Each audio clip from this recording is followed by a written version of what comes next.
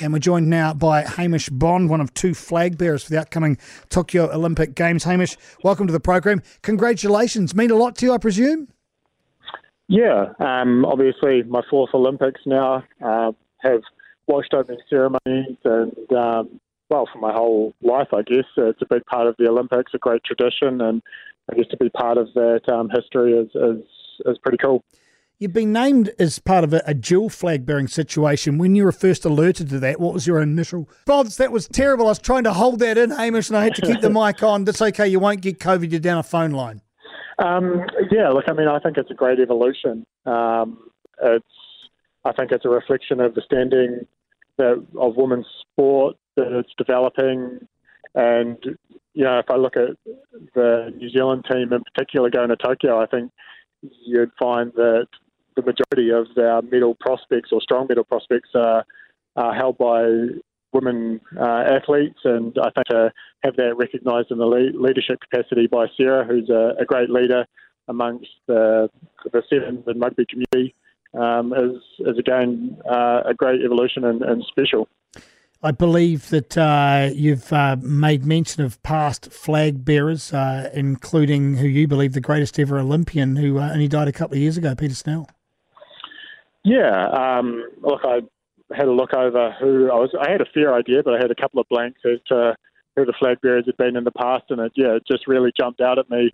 I mean, I do believe that Sir Peter was the greatest New Zealand Olympian, and just a wee note that he carried the flag in Tokyo in 1964, the last time the Olympics were held there, and he won 2 gold medals. So Sarah and I have a little bit of pressure and expectation to live up to, but fortunately the two of us, so we probably won't win 2, well, we definitely won't win 2 each, but maybe between us we can get 2. It's an interesting time for you, isn't it, Hamish, with this Olympics? As you said, it's your 4th one now, but you come at it in a different boat from a very different angle. How much has that changed what you think and how your leadership's going to unfold, being a flag bearer, knowing you're in a boat where maybe it's not as certain as it used to be?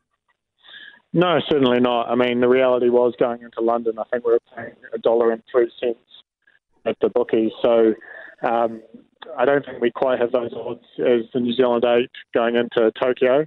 But I am still very proud of what we've managed to achieve so far in terms of even getting qualified. We have a diverse group, a few athletes with Olympic experience, a fair few in the early 20s.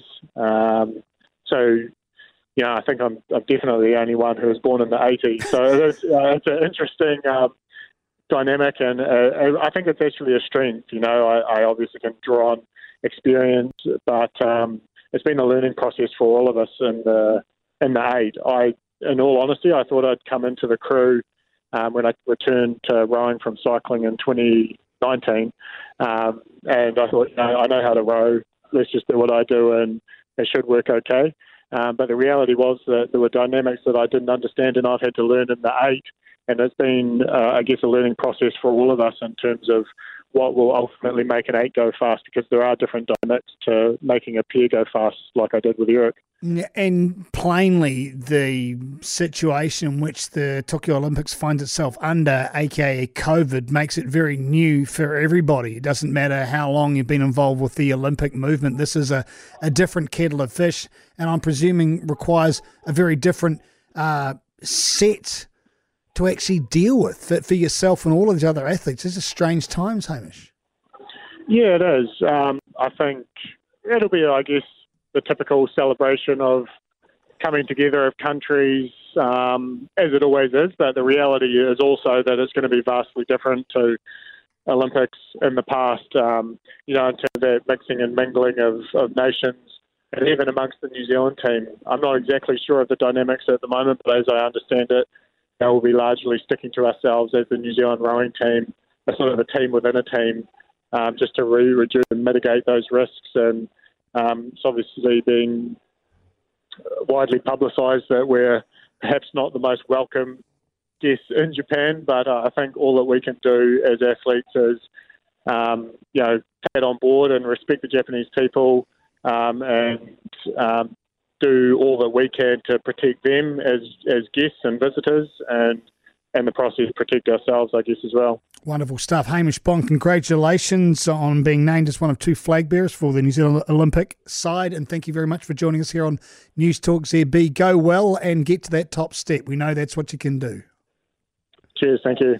It's 6 minutes away from 8. This is Sports Talk. That is Hamish Bond. Interesting assertion there that knows that they're not the most popular guests that Japan have had. And interesting to say from a flag bearer's point of view, but I would say true. If you look at a lot of the information reports that are coming out of Japan, not exactly the entire Olympic movement is being welcomed with open arms when you consider the stress and the pressure that Japan is under the cosh of COVID.